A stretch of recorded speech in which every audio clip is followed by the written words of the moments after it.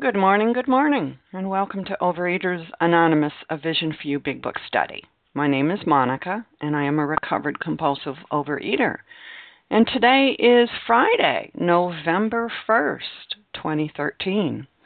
And today we are reading from the Big Book. We are in the chapter A Vision for You, and we are on page 154, and we are starting with the first full paragraph, Bitterly Discouraged.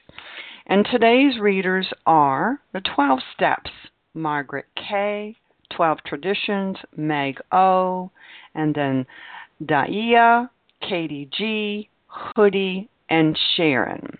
OA Preamble. Overeaters Anonymous is a fellowship of individuals who, through shared experience, strength, and hope, are recovering from compulsive overeating. We welcome everyone who wants to stop eating compulsively. There are no dues or fees for members. We are self-supporting through our own contributions, neither soliciting nor accepting outside donations. OA is not affiliated with any public or private organization, political movement, ideology, or religious doctrine. We take no position on outside issues. Our primary purpose is to abstain from compulsive eating and to carry the message of recovery through the 12 steps of OA to those who still suffer. Our sole purpose. OA's fifth tradition states, each group has but one primary purpose, to carry its message to the compulsive overeater who still suffers. At A Vision for You Big Book Study, our message is that people who suffer from compulsive overeating can recover through abstinence and the practice of the 12 steps and 12 traditions of Overeaters Anonymous. And I will now ask Margaret K. to please read the 12 steps. Good morning. Good morning, Monica. Good morning, Vision for You. It's Margaret K., recovered in South Jersey. 1, we admitted we were powerless over food and that our lives had become unmanageable. 2, came to believe in a power greater than ourselves that could restore us to sanity. 3, made a decision to turn our will and our lives over to the care of God as we understood Him. 4, made a searching and fearless moral inventory of ourselves. 5, admitted to God, to ourselves, and to another human being the exact nature of our wrongs. 6, we're entirely ready to have God remove all these defects of character. 7, humbly asked to remove our shortcomings. 8, made a list of all persons we had harmed and became willing to make amends to them all. 9, made direct amends to such people wherever possible, except when to do so would injure them or others. 10, continued to take personal inventory, and when we were wrong, promptly admitted it. 11, sought through prayer and meditation to improve our conscious contact with God as we understood Him, praying only for knowledge of His will for us and the power to carry that out. And 12, having had a spiritual awakening as a result of these steps, we tried to carry this message to compulsive overeaters and to practice these principles in all our affairs. Thank you, and I pass. Thank you, Margaret. I will now ask Meg O. to please read the 12 traditions. Thank you, Monica. Good morning. This is Meg O., a grateful, recovered compulsive overeater in Vermont. The 12 traditions. 1. Our common welfare should come first. Personal recovery depends upon OA unity. 2. For our group purpose, there is but one ultimate authority, a loving God as He may express Himself in our group conscience. Our leaders are but trusted servants. They do not govern. 3. The only requirement for OA membership is a desire to stop eating compulsively. 4. Each group should be autonomous except in matters affecting other groups or OA as a whole. 5. Each group has but one primary purpose, to carry its message to the compulsive overeater who still suffers. 6. An OA group ought never endorse, finance, or lend the OA name to any related facility or outside enterprise, lest problems of money, property, and prestige divert us from our primary purpose. 7. Every OA group ought to be fully self-supporting, declining outside contributions. 8. Overeaters Anonymous should remain forever non-professional, but our service centers may employ special workers. 9. OA as such ought never to be organized, but we may create service boards or committees directly responsible to those they serve. 10. Overeaters Anonymous has no opinion on outside issues, hence the OA name ought never be drawn into public controversy. 11. Our public relation policy is based on attraction rather than promotion. We need always maintain personal anonymity at the level of press, radio, films, television, and other public media of communication. 12. Anonymity is the spiritual foundation of all these traditions, ever reminding us to place principles before personalities. Thank you, and I pass. Thank you, Meg. How our meeting works. Our meeting focuses on the directions for recovery described in the Big Book of Alcoholics Anonymous. We read a paragraph or two from the literature, then we stop and share on what was read.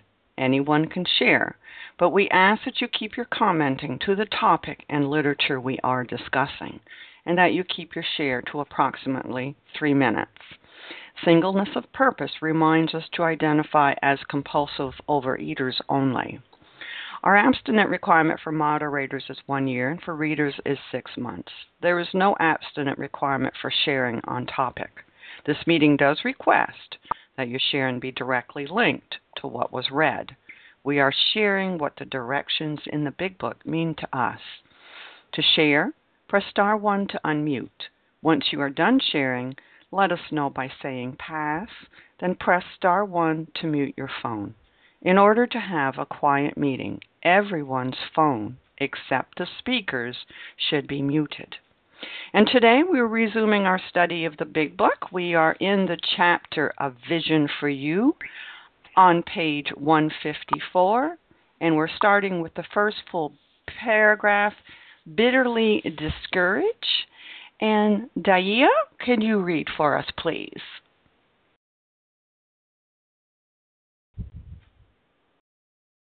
Star 1 to unmute.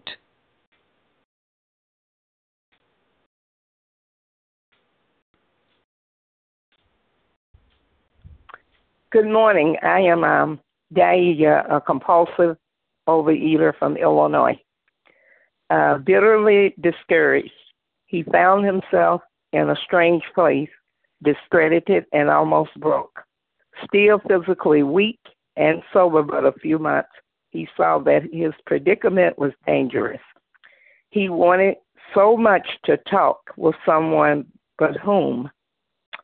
Again, I am Daia from Illinois, and I am recovering because I have not worked the steps up to step 9 yet.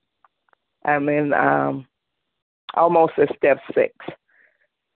I was discouraged, very discouraged before I found this Vision for You. I thought about how I had been in the program for almost 28 years, the Food Fellowship program.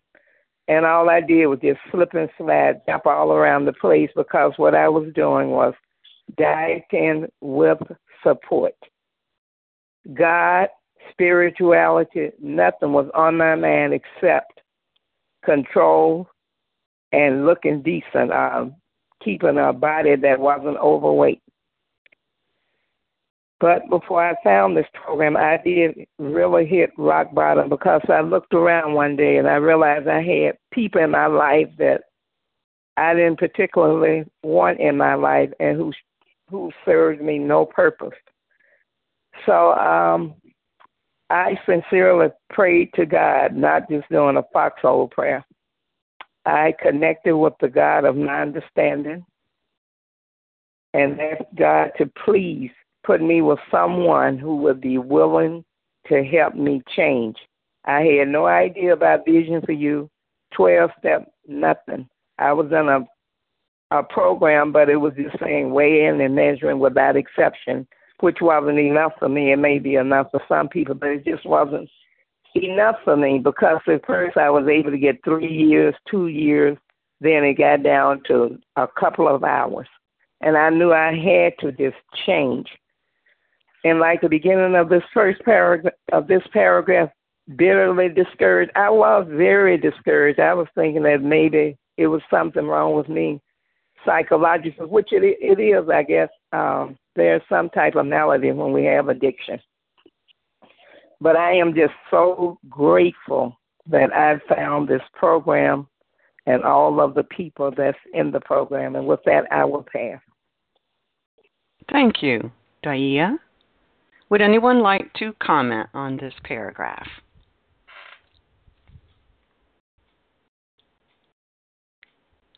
Star 1 to unmute.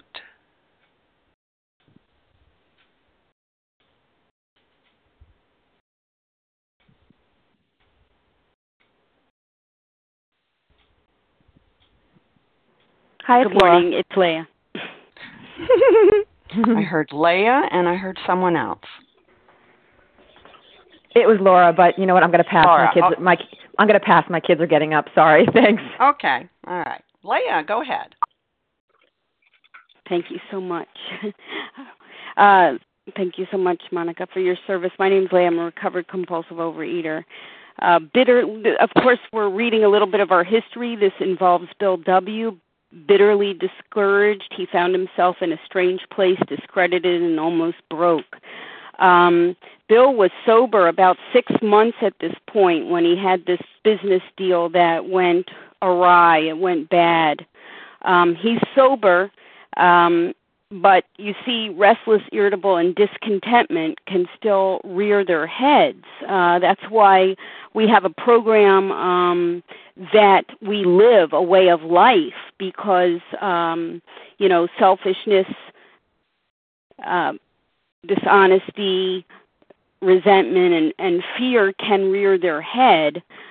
We'll continue to read the story, but it says, still physically weak and sober but a few months, he saw that his predicament was dangerous. Why was his predicament dangerous?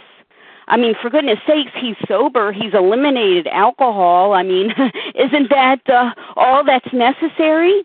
But that's not all that's necessary for a real alcoholic, and that's not all that's necessary for a real compulsive overeater like me.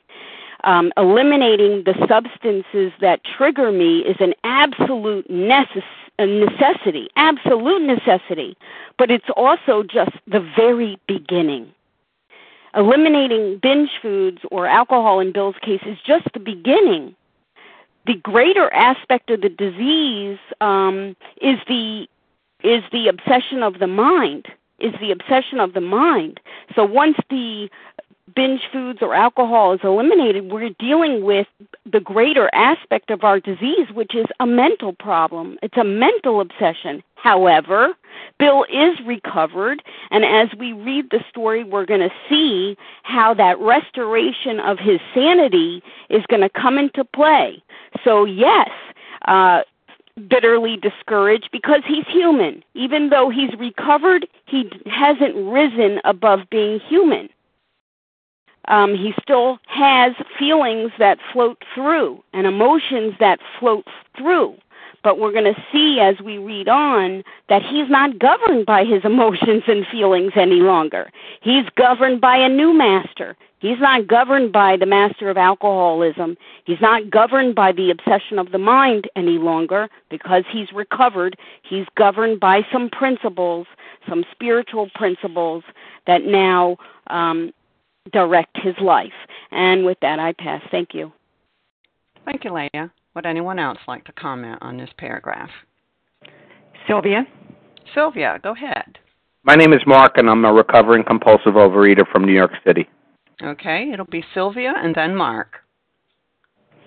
I love hearing a man's voice. Thank you, Mark. I'll keep mine short. The thing that I am reminded about in this paragraph is that still physically weak and sober, but a few months. He saw that his predicament was dangerous. And that is my experience as someone who was working to get recovered, and as a sponsor, that it is such a tenuous time there. You know, we feel so good. We feel so hopeful at first because we think maybe there is a solution. But it doesn't mean that it's going to be perfect and easy. And that predicament was dangerous. And so, you know, I've heard so many amazing things on this meeting, which I say to myself and I say to others. And this morning I was saying to someone, and I probably won't get it exactly right, but it's, do we want the pain of discipline or the pain of remorse? And that is it's this moment where we're going to have to make a decision of whether we're going to continue on this path towards recovery, which is difficult. But then that going back into the food and that relapse, that's horrendous. That's horrible. So we do have to make a decision. And he wanted so much to talk to someone. It's the only one I can talk to is God and someone else who's been in my predicament. And anything else, nobody else would ever understand. And it is not helpful for me. And with that, I pass. Thank you, Sylvia. Mark, go ahead, Mark.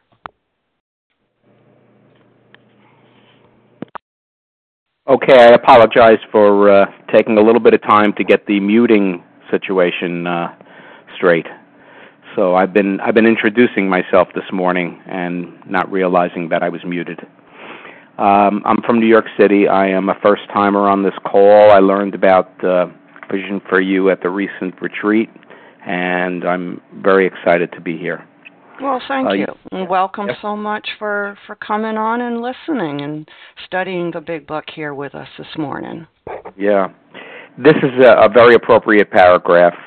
Yesterday I spent a day basically in a funk, and I didn't necessarily experience the bitterness, but certainly depression, and certainly feeling on some level discredited and almost broke. I've spent a lot of time recently feeling the gift of fear of people in economic insecurity leaving me, and that has been my experience. But it certainly wasn't that way yesterday.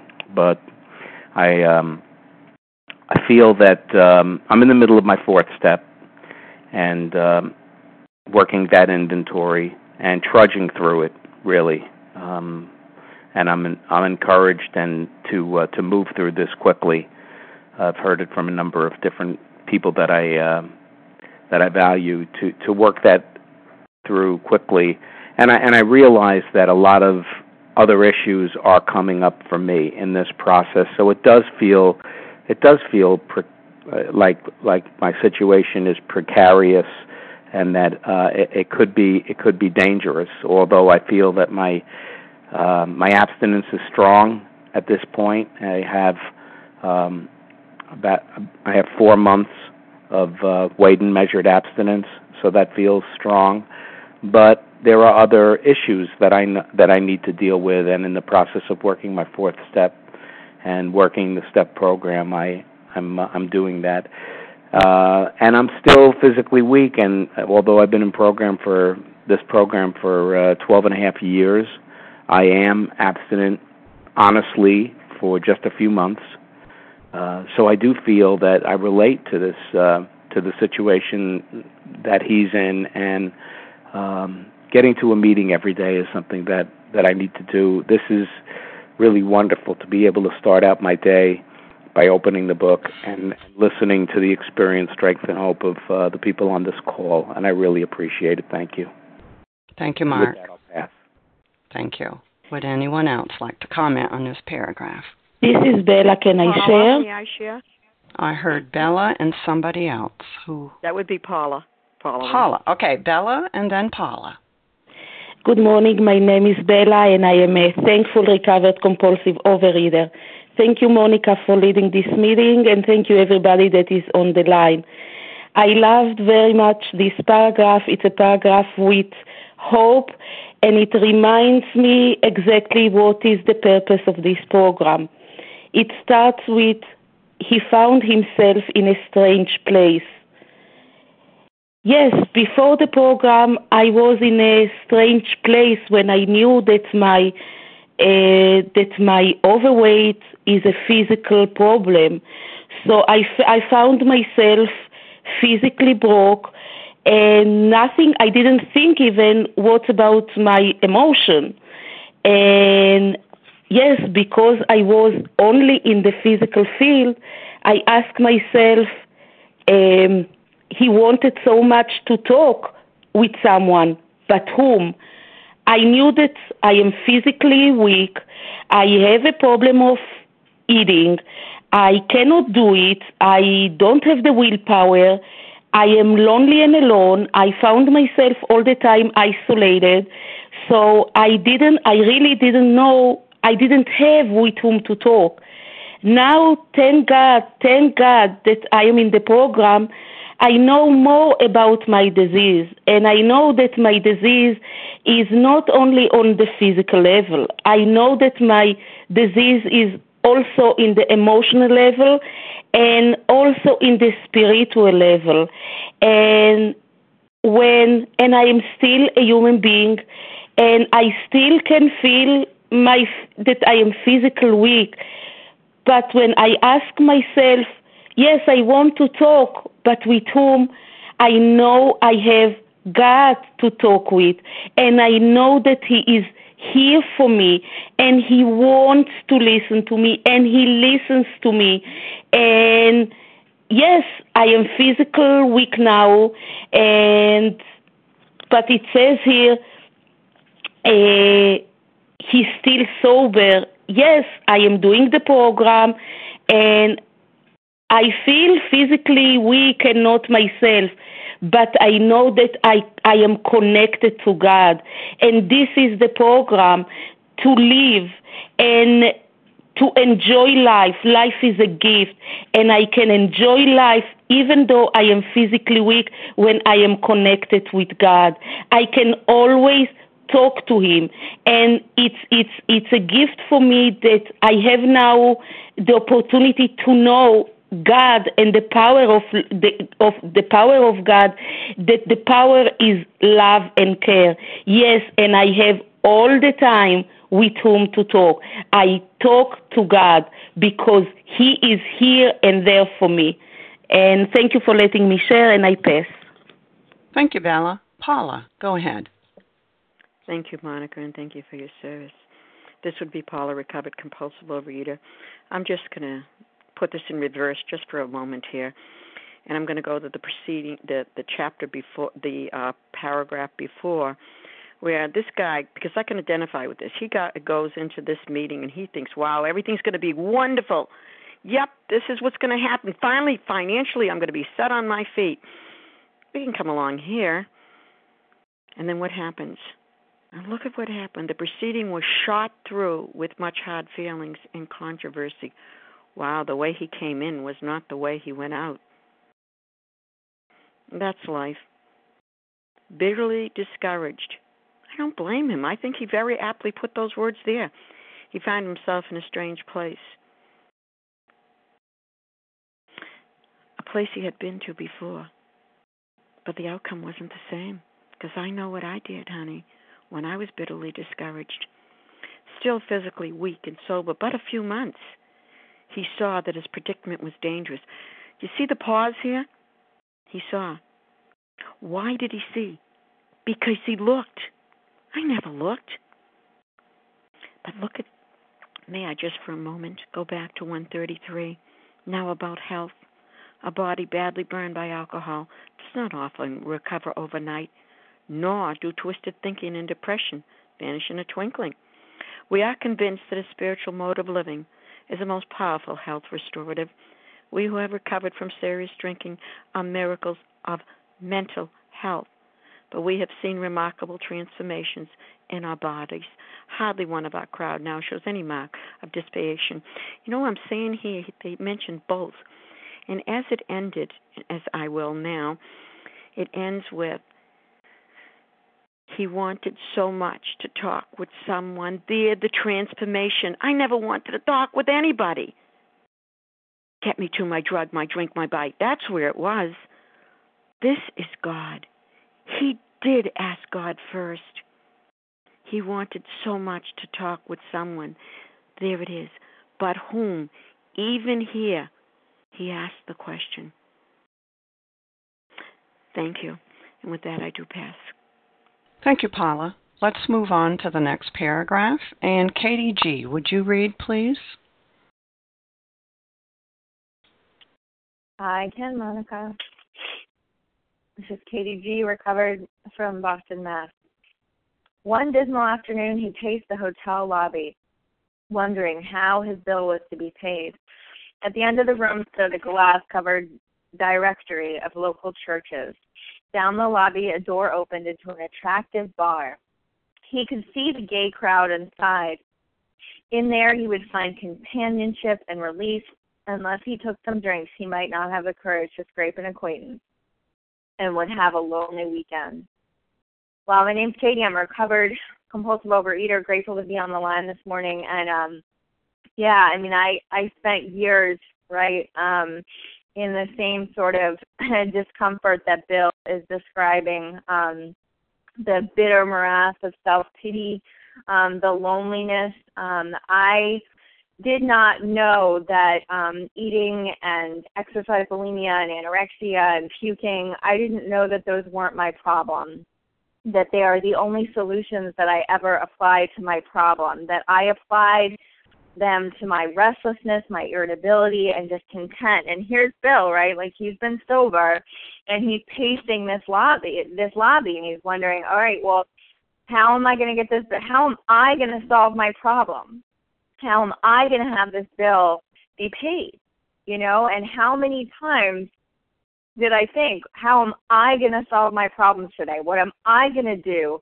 You know, I'm abstinent, thank you, God, now. You know, I'm 130 pounds, and that's great, guys, right? Like, not being 228 pounds, not being 110 pounds, like, that's good. Like, being in a healthy body, A-okay, get the stamp from the doctor, that's great, important, an important part of recovery. But what wasn't there was the mental understanding that I have a brain that is going to destroy me if I do not have a connection with God, right? Because ultimately, eating is going to be a step up from how I feel about myself. I'm going to look at the gay crowd inside a restaurant and think, wow, do I remember when food just took that edge off, right? Like, throughout my whole life, I've been this really fear-based person who's been uncomfortable with other people. I'm so afraid that you're going to reject me, so I'm going to reject you first. I'm so afraid of failing that I'm not going to try. And so I end up eating because otherwise I don't have the courage to get through my life, right? Like, and food, thinking food is the only thing that's going to get me through a lonely weekend, right? And this is where it's so clear to me that if I don't stay engaged with step 10, 11, and 12, if I don't stay engaged with my primary purpose, which is to help other people today in this program, to be a conduit for God, then I am going to need that courage from a human power. I am going to need that food. I'm going to need that alcohol. I'm going to need that whatever it is that I think is going to fix me that's external to help me get through the weekend.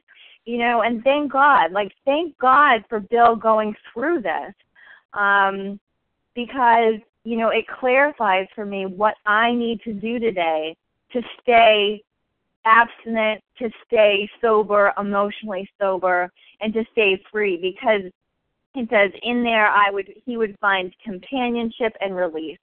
Well, today I know, do I want release or do I want freedom? If I want relief, I can pick up the food. That's my prerogative. If I want freedom, then there are a few other steps, 12 of them to be exact, that I need to take, and I need to practice the willingness to bear discomfort of being in the world today, right, and not reacting like a compulsive overeater, but reacting as a woman of honor, dignity, and grace who has a solution today as a recovered woman. And with that, I pass. Thank you, Katie. Would anyone else like to comment on this paragraph? Hello, this is Meg. Hey, Meg, go ahead. Thank you, Monica. Good morning. This is Meg, grateful, recovered, compulsive overeater in Vermont. At one end of the room stood a glass-covered directory of local churches. Down the lobby, a door opened into an attractive bar. In these two sentences, I see two things here that he has to choose between. And throughout my day, there are so many choices like this. What am I going to do? Am I going to do A or am I going to do B? Sometimes there's a C in there, but usually the end result of any of the choices that I make are this. Am I going to be selfish and go against God's will? Or am I going to serve others and align my will with God's? And so when I have the choice to spend the night making phone calls or washing the dishes for my family, or I could go into my room, I could read a book, I could watch TV, I could go out and I could buy some food. What do I choose? And in recovery, that is where it has given me the power and the ability to take a moment before I make that decision and ask God, what would you have me do right now? How can I be useful? And that God consciousness is where I am confident that whatever choice I make, I am making the choice that is in alignment with His will. And that is the beauty of it. With that, I'll pass. Thank you, Meg. Would anyone else like to comment on this paragraph before we move on? Sarah? Sarah, go ahead. Good morning, Monica. Good morning, everybody on the line. My name is Sarah, and I'm a grateful, recovering, compulsive overeater. And I, too, as was stated before, was focused on that. And I was thinking about, I've always felt like there's two parts of a human being. There's this part of us that wants to do right, and there's this other part of us that wants to be defiant. And it is about trust. I think this is where Bill was questioning his trust of his higher power, his trust of himself.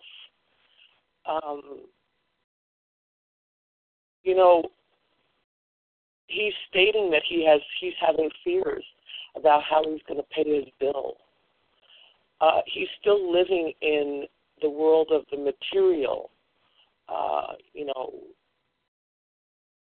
It isn't so much as what I can get from the world as what I can give to the world. And, he's still looking at him, me, about, how he's going to have a lonely weekend, how he is afraid. He said he wouldn't have the courage unless he drank. And, I can really identify with that. I think, when we're in the, food is a little bit different, but a lot of addictive behaviors really does bring about this perceived courage that we think we have. I think some of, maybe the food addiction sometimes is a little bit more isolated, but, drinking for sure makes people feel very defiant and, like they could do things that they never thought they could do was possible. But I guess I go back to the idea that, he doesn't feel safe. He is insecure. So he really is not quite trusting his higher power. And I learned a long time ago the acronym for trust is try really using step 3. And that has helped me through my recovery.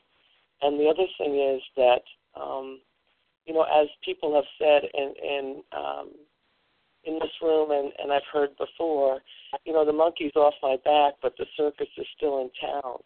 And that's what the trust, the third step really allows me to do, to truly trust that, God is going to help me through whatever it is that I'm going through. And I think that's the struggle he's having. And yes, I think it does help to have another alcoholic or another person that we're helping.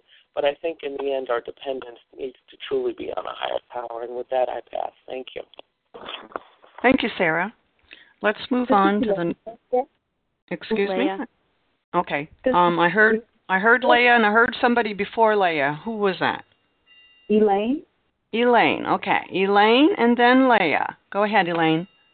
Hi, this is Elaine, recovered compulsive overeater from Massachusetts, and I just kept thinking about, looking at the attractive bar room and the gay crowd inside, and just remembering how many times I went into bar rooms and restaurants and binge rooms and,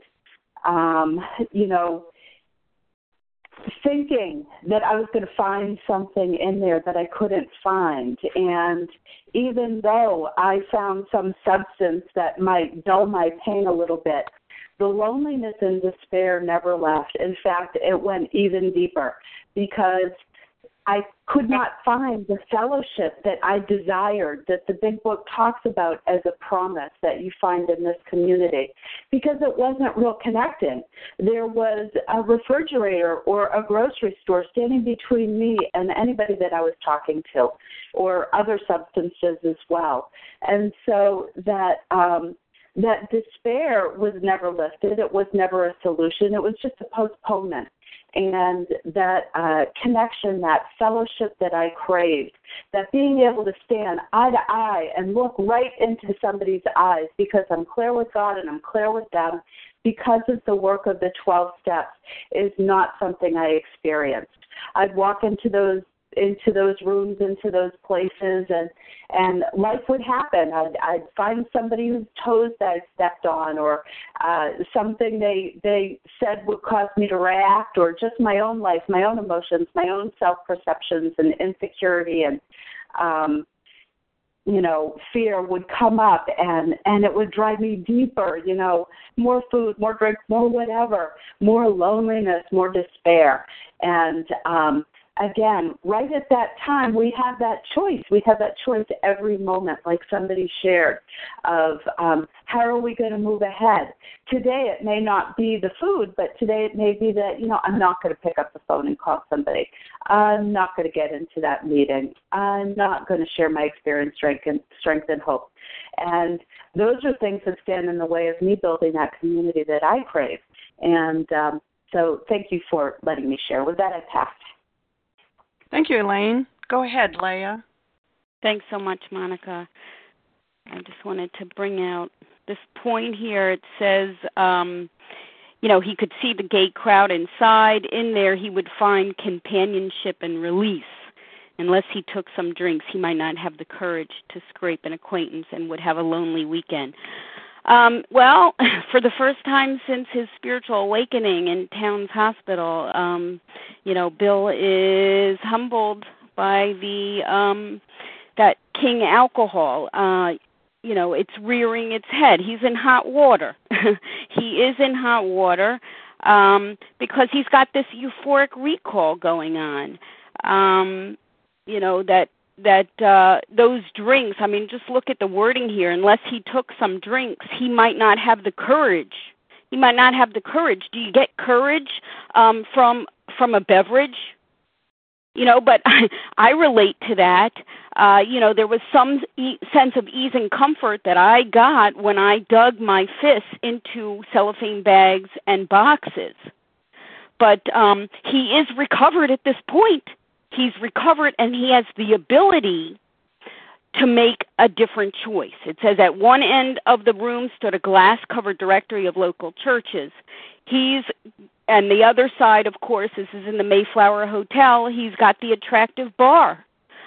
So that's a choice that each and every one of us who are recovered or in the process have every day. We're either moving towards disease or moving towards God, either moving towards self-centeredness or moving towards God-centeredness. And, this in there, he would find companionship and release.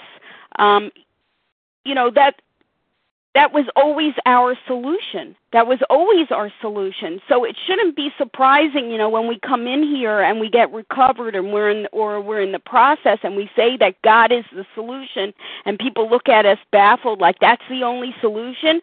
Well, why should that be surprising? Food was always my solution.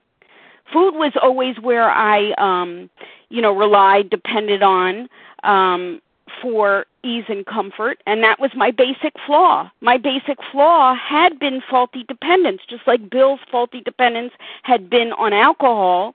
My basic flaw had been faulty dependence on food or on people or on certain circumstances to supply me with a feeling of security, to supply me with a feeling of well-being and happiness and a sense of contentment.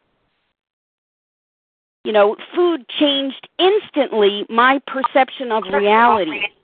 Just like Bill here felt like if he could only have a few drinks, it would change his perception instantly of reality, and he would have courage. It would give him a sense of comfort and a sense of courage, and it would ease that loneliness. Well, what if we can find a way to live where our mind doesn't lock on that sense of ease and comfort that comes at once by drinking alcohol or by eating the food? And that process is called recovery. And that's what this is all about. Implementing these steps, having a spiritual awakening, and being able to make another choice due to being restored to sanity. And with that, I pass. Thank you. Thank you, Leah. Let's move on to the next paragraph. And Hoodie, would you read, please? Hi, good morning, Monica. This is Hoodie, a recovered compulsive overeater.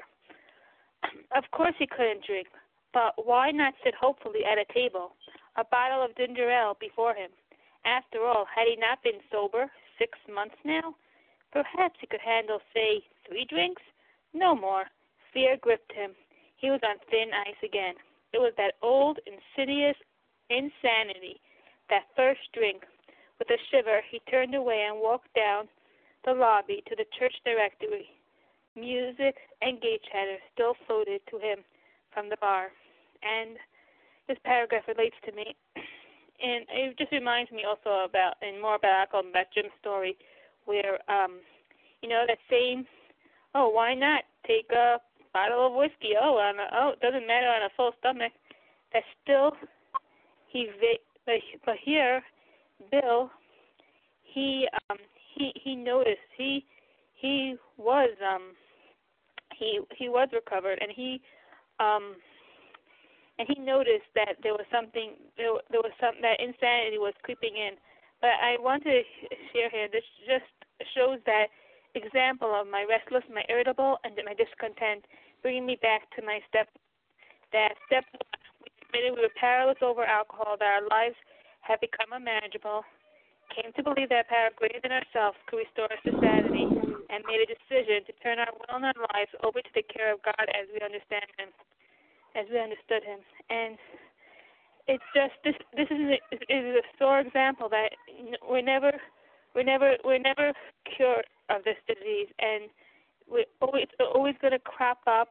Fear gripped him, and even after working the steps and being recovered, I'm going to always have to make that choice. Today, every day, I get to make that decision. Am I going to be abstinent? Am I going to do what God's will is for me? Or am I going to go and bury myself under layers and layers of binge foods and the cellophane bag in the grocery box? And with that, I pass. Thank you for letting me share. Thank you, Hoodie. Would anyone like to comment on this paragraph? This is Leah. Leah, go ahead.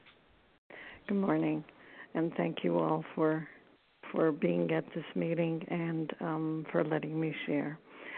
And what I see in these couple of paragraphs is that it all begins in the mind. Look how he's already writing about one dismal afternoon, one attractive bar. These emotions are going through him. He doesn't know how to make his decision. He's like contemplating what should I do? What is going to happen? And it is all in his mind. And that's where it started. That's where it's starting for me. And that is a dangerous place for me.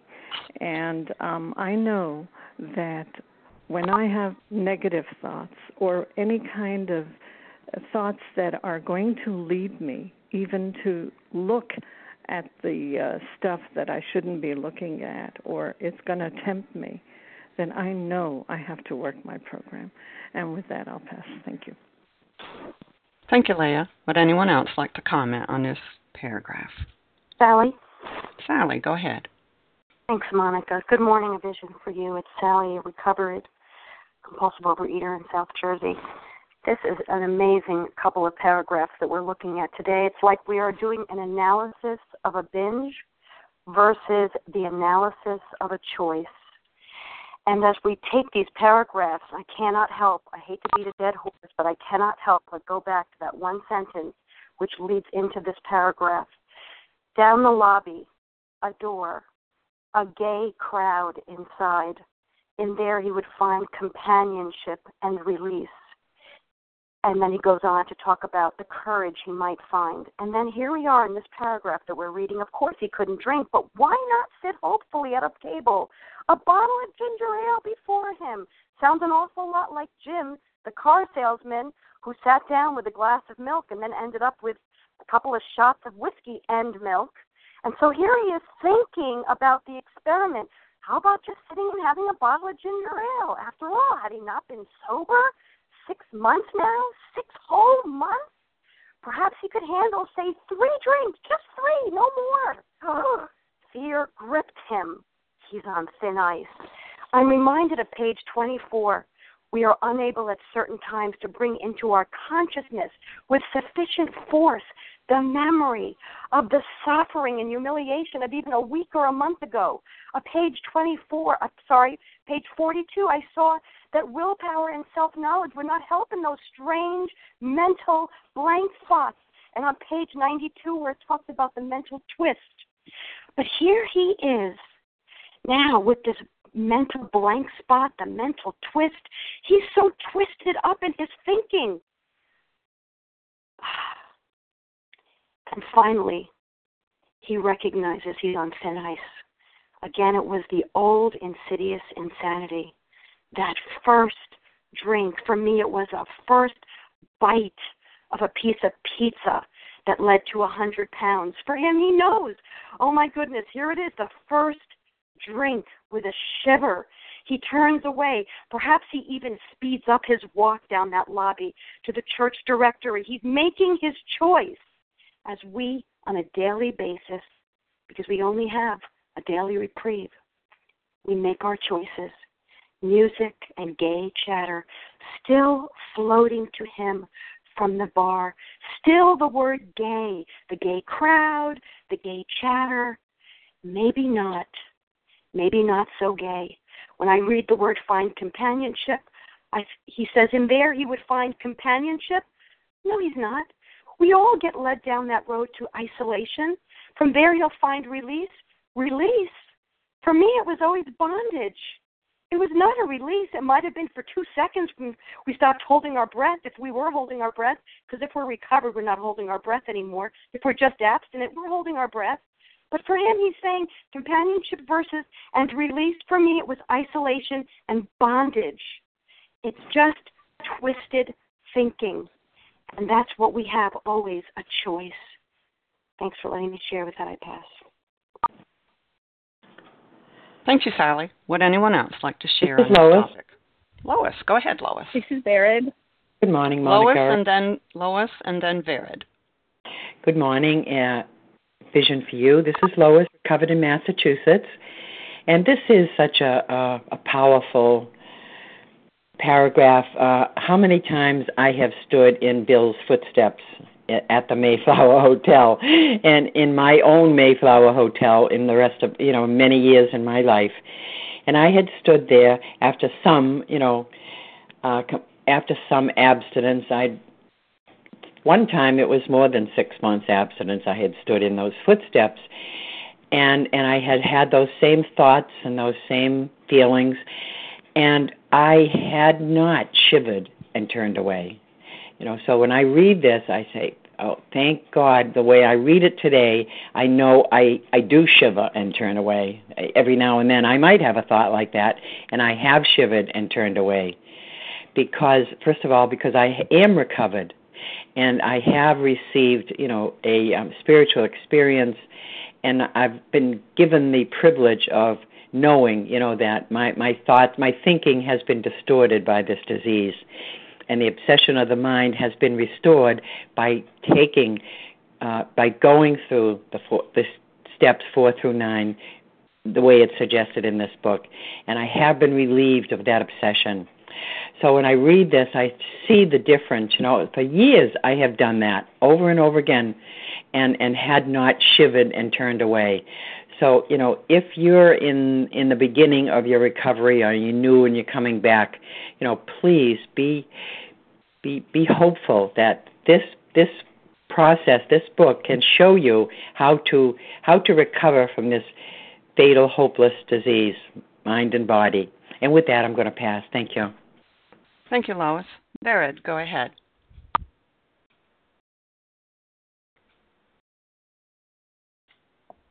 Star 1 to unmute, Vered.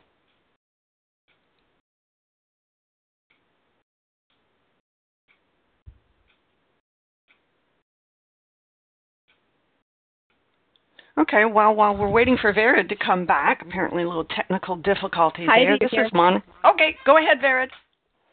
Okay, sorry. I thought I was muted and I wasn't. This is Vered, a recovered compulsive overeater from Jerusalem. This paragraph just really shows to me that it's all about a miracle that cannot be done by any human. Billy here is at the very beginning of his journey. I mean, he's recovered, but just at the very beginning. And when I think about myself, how many times I sat in front of a binge food, that's for something that for me is a binge food, and my mind went, shall I take it? No. Yes, no. Yes, no. And of course, before I got recovered, it was always in my mouth. So there he is in front of a drink. And as it says on page 84, we will seldom be interested in liquor. If tempted, we recoil from it as from a hot flame. And this is just amazing because it's not Bill's willpower. He is there, and his mind is for a few seconds going crazy. But thank God he is recovered, and as it says here, we react sanely and we recoil from it as from a hot flame. We react sanely and normally, and we will find that this has happened automatically.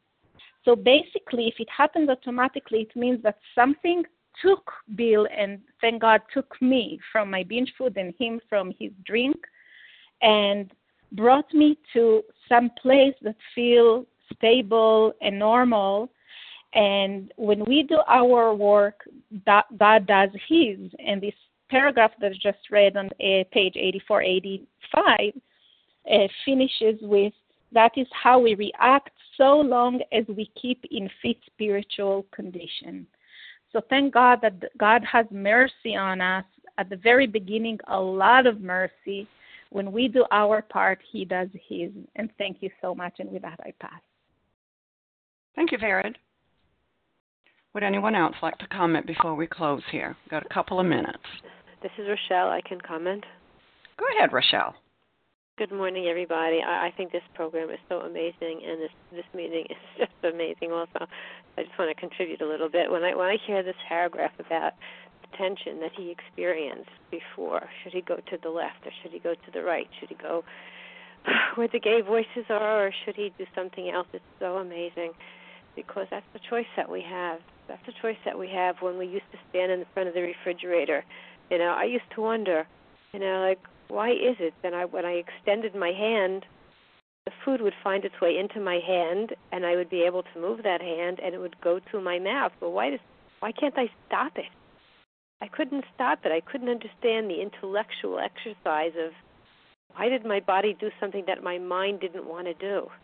And it was like so negative, like I had no choice anymore, like I had to do it, I was compelled. And I just couldn't understand it. And that's where I was. And today, I'm free of that. Today, I don't have to go to the refrigerator and open the door and say, oh, what's doing in here? What's exciting? No, I don't have to make a choice of, am I going to choose the exciting food or am I going to choose recovery? Today, recovery is a natural. Of course I'm going to choose recovery. It had to be crazy and stupid not to choose it because look what I've got. I've got a blessed life, and with that, I'll pass. Thank you. Thank you, Rochelle. And this is Monica, and I am a recovered compulsive overeater. So here we are seeing Bill. Bill had that sudden spiritual experience there in the hospital room where God came to him, and it changed he had a spiritual experience. He had a personality change. His thinking was changed. His attitude was changed. God did this for him very suddenly. For most of us, this is going to be a slow process that we get while working through the 12 steps here. We will get a spiritual awakening. And that spiritual awakening gives us that pause. We know where and what we are. I am a compulsive overeater. I have an allergy of the body. I have an obsession of the mind. And I have a will that I have a spiritual problem too. So he's been through all that, but he's showing us here life still happens. Things are still going to come up. You may still find yourself restless, irritable, and discontented. But now because of what you've gone through, the spiritual awakening, you pause and you know you have a choice. You have another, there's two paths. You either go, like Leah said, you either go through towards the disease or you go towards God. And that's what the spiritual awakening gives us. We now know differently. And so here, he's being faced with something. You know, this is his experience. He's having a temptation here. But he's able to pause. And God does that for us. God makes that possible. And he makes a decision. You know, he's responsible for his recovery. And he sees the truth here. You know, we didn't know what we didn't know before. We couldn't see what we didn't see. But as a result of working the steps and cleaning your house, God is going to give you a new pair of glasses. You're going to see and know things you didn't before. And then you'll be able to make a different choice. And with that, I'm going to pass, and we've run to the end of our time here. And I would like to thank you, everyone who has shared. And we will now close with a reading from a big book on page 164, followed by the Serenity Prayer. And Sharon, could you read A Vision for You, please? Yes, I can, Monica. Good morning. Good morning to all. This is Sharon, recovered compulsive overeater. Grateful to be on the line this morning. Our book is meant to be suggestive only. We realize we know only a little. God will constantly disclose more to you and to us. Ask him in your morning meditation what you can do each day for the man who is still sick. The answers will come if your own house is in order. But obviously you cannot transmit something you haven't got. See to it that your relationship with him is right, and great events will come to pass for you and countless others. This is the great fact for us. Abandon yourself to God as you understand God. Admit your faults to him and to your fellows. Clear away the wreckage of your past. Give freely of what you find and join us. We shall be with you in the fellowship of the Spirit, and you will surely meet some of us as you trudge the road of happy destiny. May God bless you and keep you until then. Thank you, Sharon.